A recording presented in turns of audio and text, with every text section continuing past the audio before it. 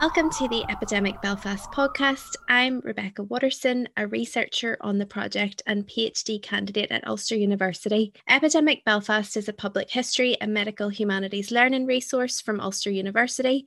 It aims to map changing experience of infection and disease for individuals and communities in a unique urban environment, Belfast from the 19th century to the present day. In this episode of the podcast, I speak with Professor Greta Jones, Emeritus Professor of History at Ulster University, about experiences of tuberculosis in Belfast. Hi, Greta. Welcome to this episode. Could you start by telling us about yourself and how you became interested in tuberculosis?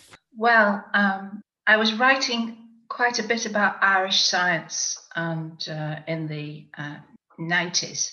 I'd already written about Darwin and the history of medicine and eugenics. And then round about the late 90s, I got a phone call from the gentleman who ran the Wellcome Institute. And he said, look, you're doing work on Ireland now, and we're very, very interested we're interested in encouraging people to go into the history of medicine, history of science in Ireland. Would you like to devise a product about Irish medical history and submit it to us? And I talked with various people about it. And one thing that struck me was that, first of all, Ireland had a real problem with tuberculosis. It's epidemic. Increasing numbers of deaths from TB really peaked about the first decade of the 20th century, whereas in Scotland it was still high, but in most of England and Wales it had begun to decline in the late 19th century. That made Ireland very different from most of Europe and America, which were also seeing a decline. The only two other countries I discovered were also peaking in their TB epidemic at that time were Norway and Japan. And I thought, therefore, it would be an interesting investigation to look at why Ireland was increasingly seeing mortality from tuberculosis rise at the end of the 19th and beginning of the 20th century. And also the other thing about it was that at that moment, TB throughout the world was beginning to increase again. It was because of drug resistance, which had developed. Also the AIDS epidemic as well, which it killed a lot of people, but one of the major causes of death among AIDS patients was tuberculosis. So it made TB much more fashionable, much more interesting to medical people.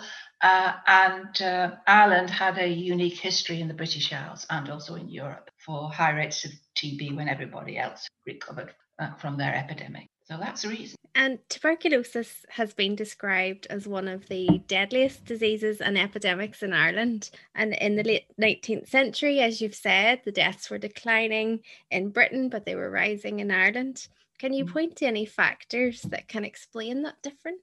Beginning of the 19th century, Ireland was predominantly rural, but after the famine, between about 1850 and 1900, her urban population increased, so that by 1900, Ireland had developed into at least 50% of people living in cities and towns. And contact, just like the disease we're suffering from at the moment, contact and association with greater numbers of people is one of the important factors in increasing tuberculosis in the absence of any cure. So I think it's Ireland's urbanisation that was the driving factor behind it. I also think that from my investigations, the epidemic in Ireland begins in the late 19th century in the northeast, in the counties of the 6 counties, basically, and around Belfast. And of course, in the late 19th century, there was very rapid industrialization in Belfast and its surrounding towns. And of course, that brought people together in factories and in crowded housing. People moved more, were in contact with a greater number of people. And that, I think, was the cause of it, the initial push to increase mortality from TB. But eventually it does spread to all parts of Ireland. So in fact, by about 1900, Dublin has got a higher death from TB than Belfast. but Belfast had peaked in the 1880s and 1890s. Ireland's overall rate was still very high, the highest in the British Isles. And was the experience of tuberculosis in Belfast shaped by gender, class, or age? Yes, all three, I suppose. First of all, unlike the COVID we're suffering from now, TB is a disease of young people. They catch it much more easily, and their mortality from it is high. So that the mortality in age range from about 15 to mid-20s up to the age of 35 is the highest of most of the age groups. It's a disease for the young. That doesn't mean to say that you don't die from it at later ages, but quite often what happened, there was a proportion of people who were infected, had an illness, and then recovered. But later in life, sometimes ill health and age caused a recurrence of the disease. But it is a sad disease because it's a disease which targets young people. So yeah, it's a disease of the young. And as far as gender is concerned, most studies of tuberculosis throughout Europe, America, and elsewhere identify it quite strongly, particularly in cities, as a disease that affects young males.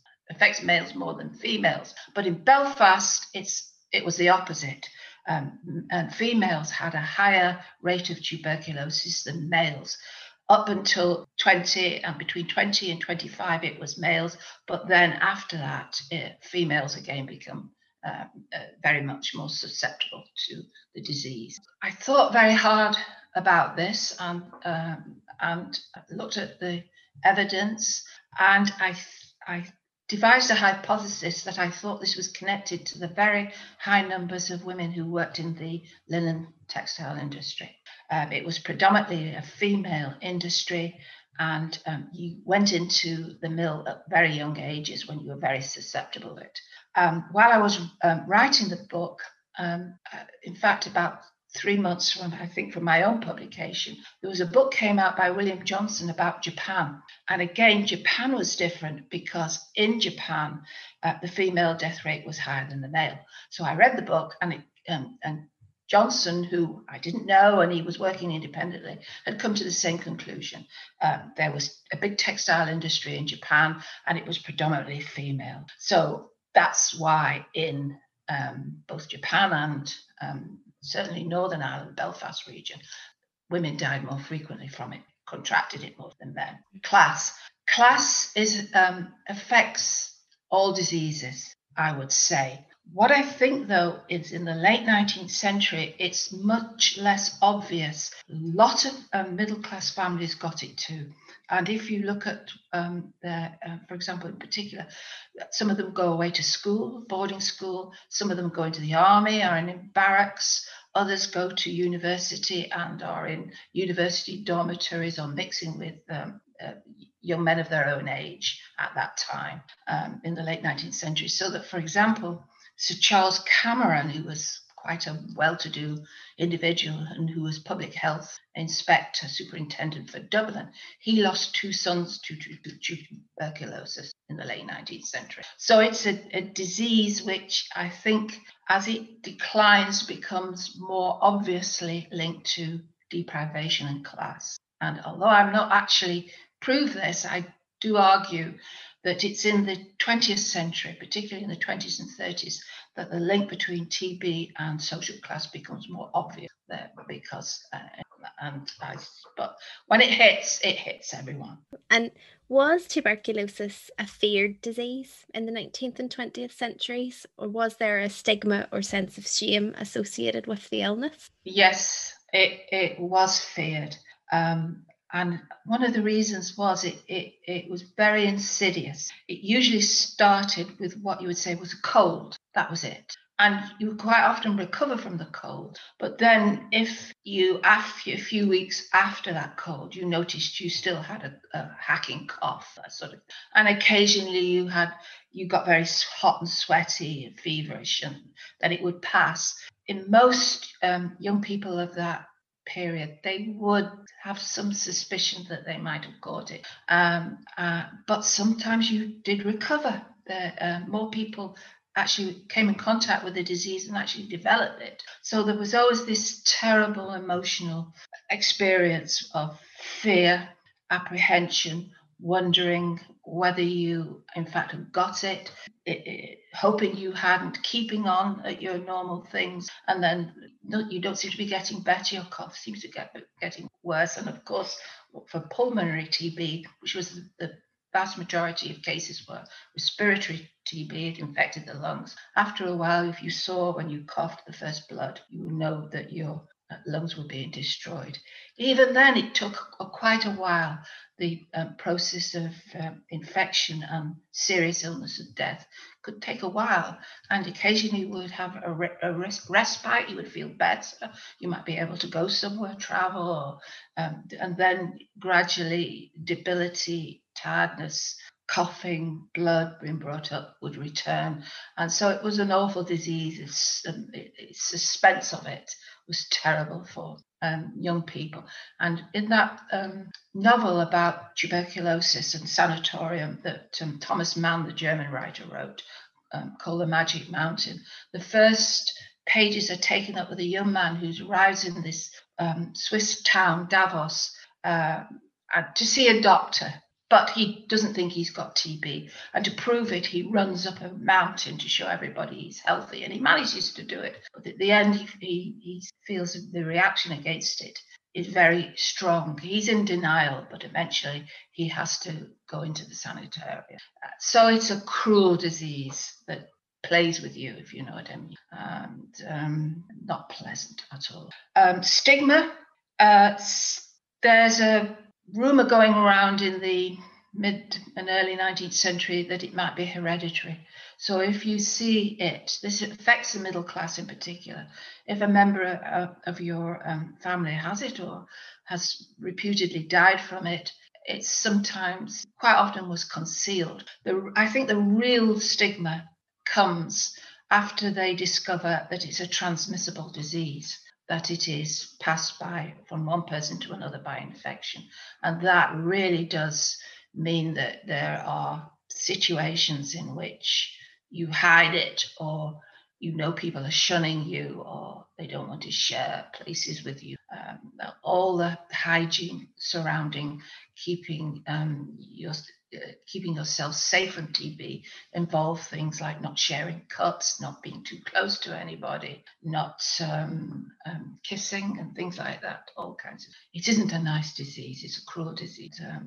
And what type of therapeutic interventions, if any, existed for tuberculosis in Belfast? Well, it's only in 1882 that the German scientist Koch discovers that it's passed on by a bacteria, and that means it is infectious, and the bacteria is in your breath around you. You exude it when you talk or speak, whatever you do.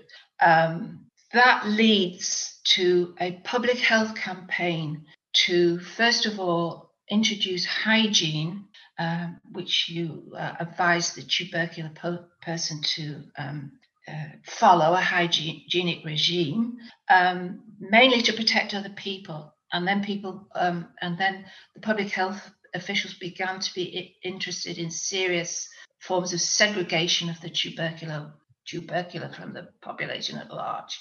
As for curing it, basically until the drugs of the 1940s, there isn't really a cure. And the most that was advised is if you're ill, go to a place which is considered to have a healthy climate. That is very important in the history of TB. There's a whole book written about the climatic theory of disease at the time, which measures different climates with regard to its efficacy in curing TB or stopping TB from spreading.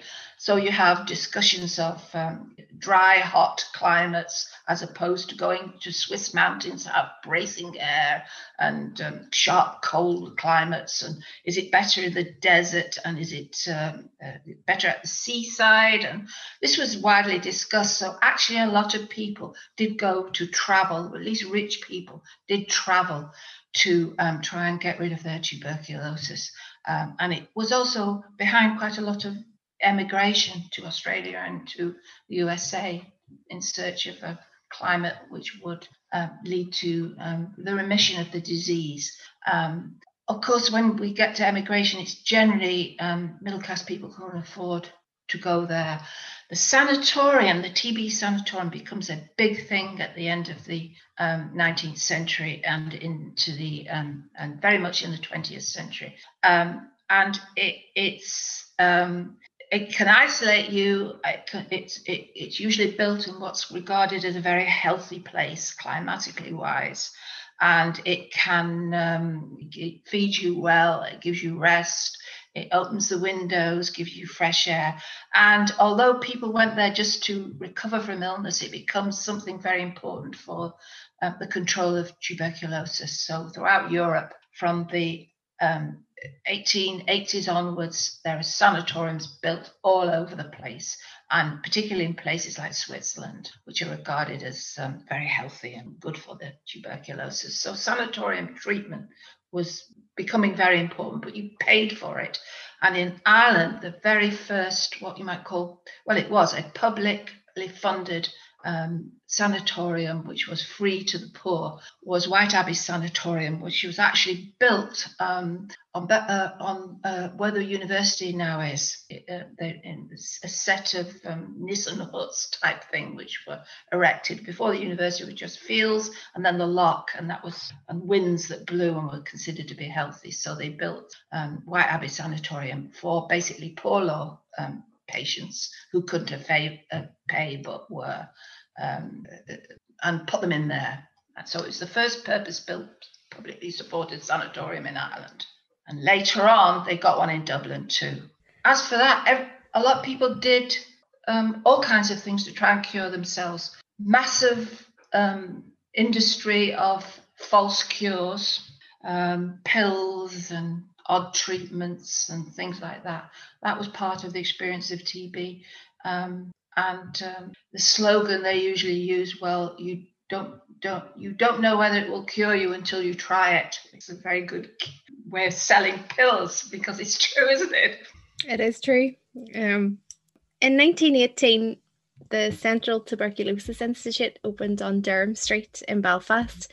Did this new facility represent a change in how the disease was being addressed? Well, there was a big debate just before the First World War about what the best strategy was, and they sent a couple of doctors from Ireland to attend it. The big debate was between the French, who believed in dispensaries. They believed in small institutions which were built in the community and to which sufferers could attend. The Germans believed in sanatoria and built many of them. And they had in Germany some form of national health insurance, not a national health service, but insurance, which meant that some working class communities could access the sanatorium, so they would have public sanatoriums as well. In the end, the dispensary and sanatorium developed side by side in Ireland. I'm not sure whether what the dispensary did, which was valuable. It basically was able to contact some sufferers, alleviate their symptoms in various ways, and in the worst cases, try and get them into a sanatorium. Although there was only one publicly built sanatorium under Whiteabbey, and then one in Dublin at Crooksling. Gradually, local authorities started to contribute towards the upkeep of a very badly ill patient who hadn't got any financial resources. They would, pay for certain numbers of beds that were reserved for under the poor law for people who couldn't. Sanitarium, there's a big debate about whether they did any good or not. I don't think dispensaries ever offered cures, and there's a very frank statement by the a medic who ran a dispensary in Dublin in the 1940s, who said, we had a great big barrel of cod liver oil, which we used to dole out to the patients. And he said, I don't know, it made them feel better, but it didn't cure them. And you sometimes felt sorry, because there wasn't really anything much you could do for them. But the dispensaries acted in a way as tracking people. It was quite difficult to keep control of the statistics on who died from TB, because many doctors would not put it on the certificate, because the family would be resentful, and they would feel, they would perhaps contradict it a bit. Many TB deaths were concealed because of this stigma. But dispensaries in the community would have a list of people who they considered to be patients, and sometimes when they compared the death certificates with the numbers on the patient list, it was not the same. Something was going on between that. I don't think the dispensaries, apart from tracking people and seeing where they were, did much good. There were operations, there were various experiments taking place in the interwar years, administration of silver salts and gold and lots of very horrible things you had to take, which did absolutely no good. There were some operations. A friend of my mother, who was a young woman in her 30s, she had a lung removed, tuberculosis lung, just one lung. You've got two, so she was okay, but she had that operation to remove it, do things like that. Is it possible to estimate the number of people who either experienced or died from tuberculosis in Belfast? Well, we do know the numbers in Belfast who died. I can give them to you if you like.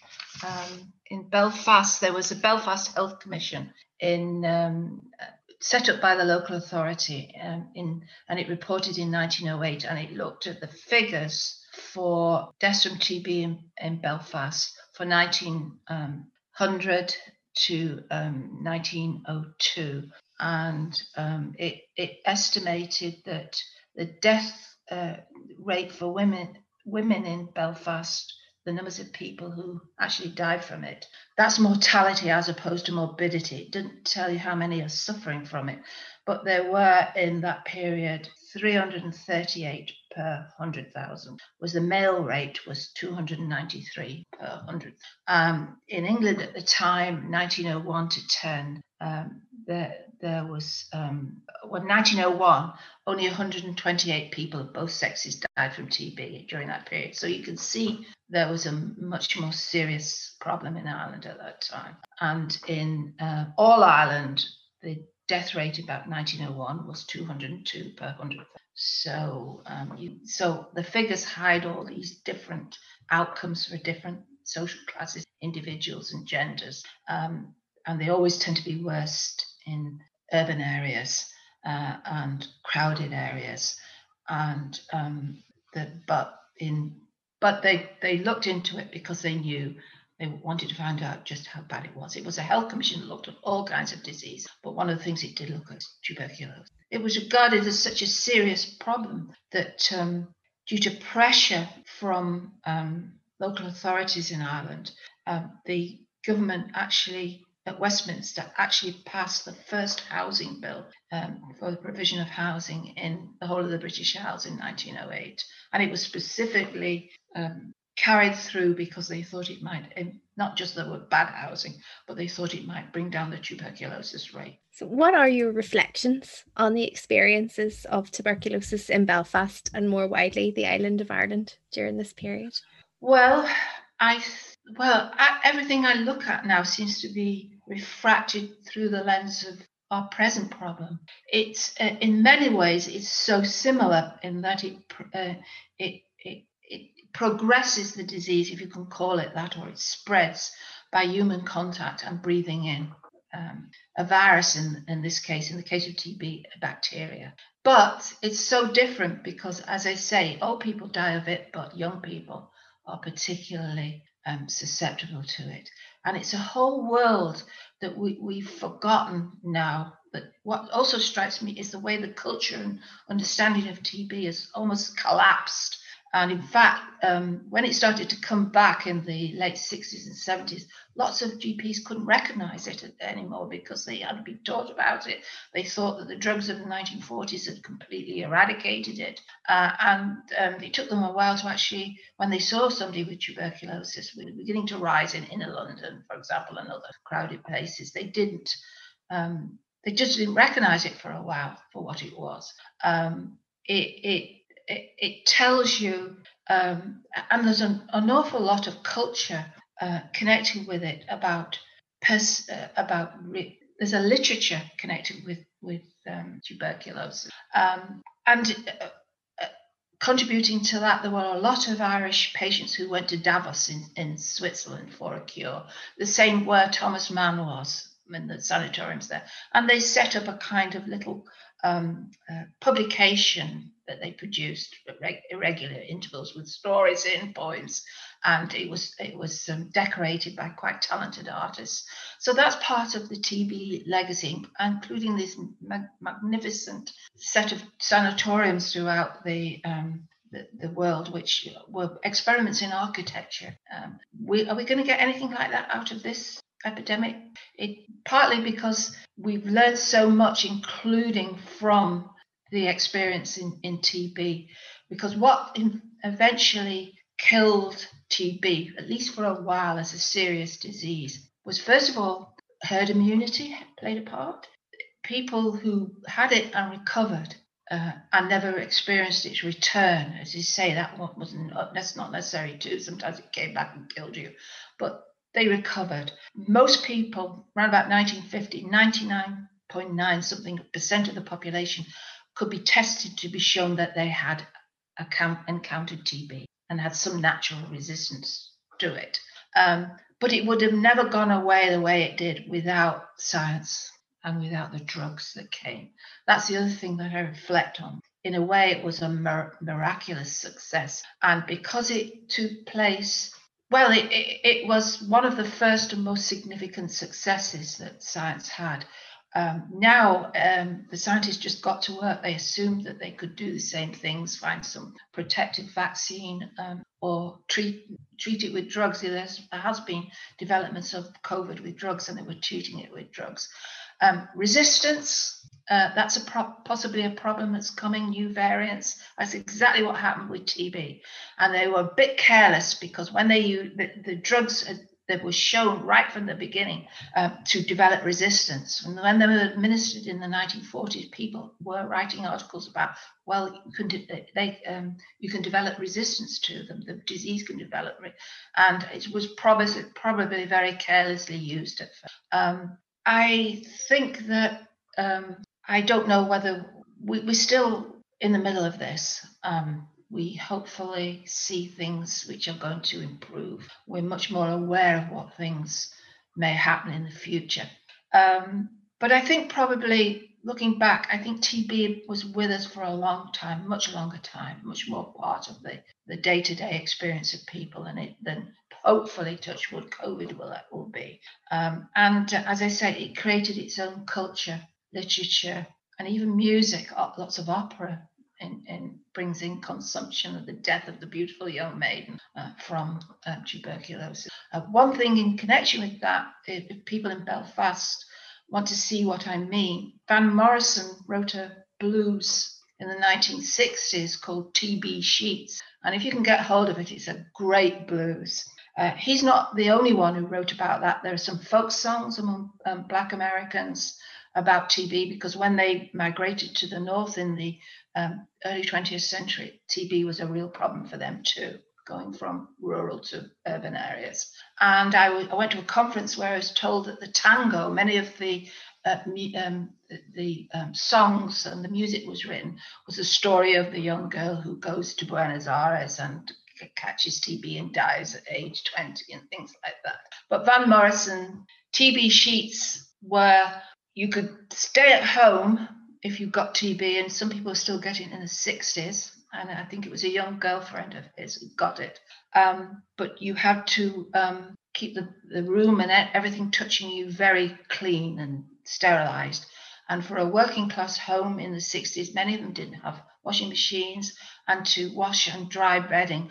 So the council used to provide you with freshly laundered, sterilized sheets, and that's what were called TB sheets. And he makes that the very, very excoriating lament about his girlfriend who had TB, but that's where the title comes from. Have we lost all that? It's become invisible because nobody wants to talk about it or recall it or relive it. So that's what I think about. I think about this epidemic and that epidemic, what differences there were and how this one will end up.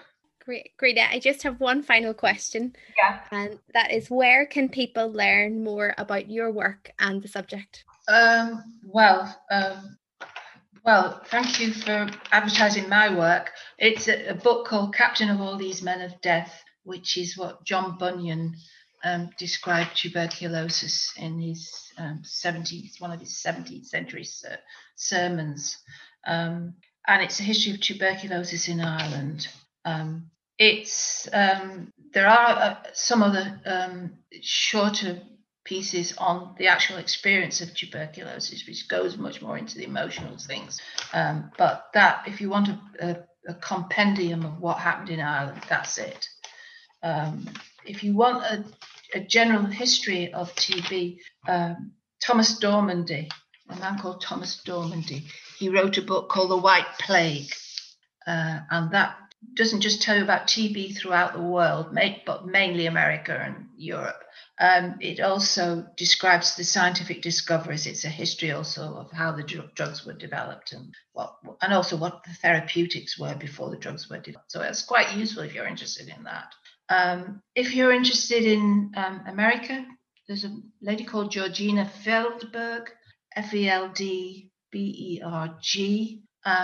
She talks about it in the America. Of course, William Johnson talks about Japan in a book called The Modern Epidemic. And if you're interested in its effect in other cultures, Randall Packard wrote a book about South Africa called The White Plague and Black Labour. That's what that's called. And it discusses 20th century tuberculosis in South Africa. That's very interesting. So, and in England, Linda Bryder is a classic text on whose work I built, because she did the whole history of England and Wales, the epidemic there. So I think that, though, if you start with that, you'll be quite well read actually by the end of it. But thank you so much for joining us for this episode, Professor Jones, and for sharing some very interesting insights on experiences of tuberculosis in Belfast in the 19th and 20th centuries. Well, thank you for having me. Thank you for listening to this episode of Epidemic Belfast. For more information and to read articles related to today's episode, as well as other ones in the series, you can visit our website www.epidemic-belfast.com.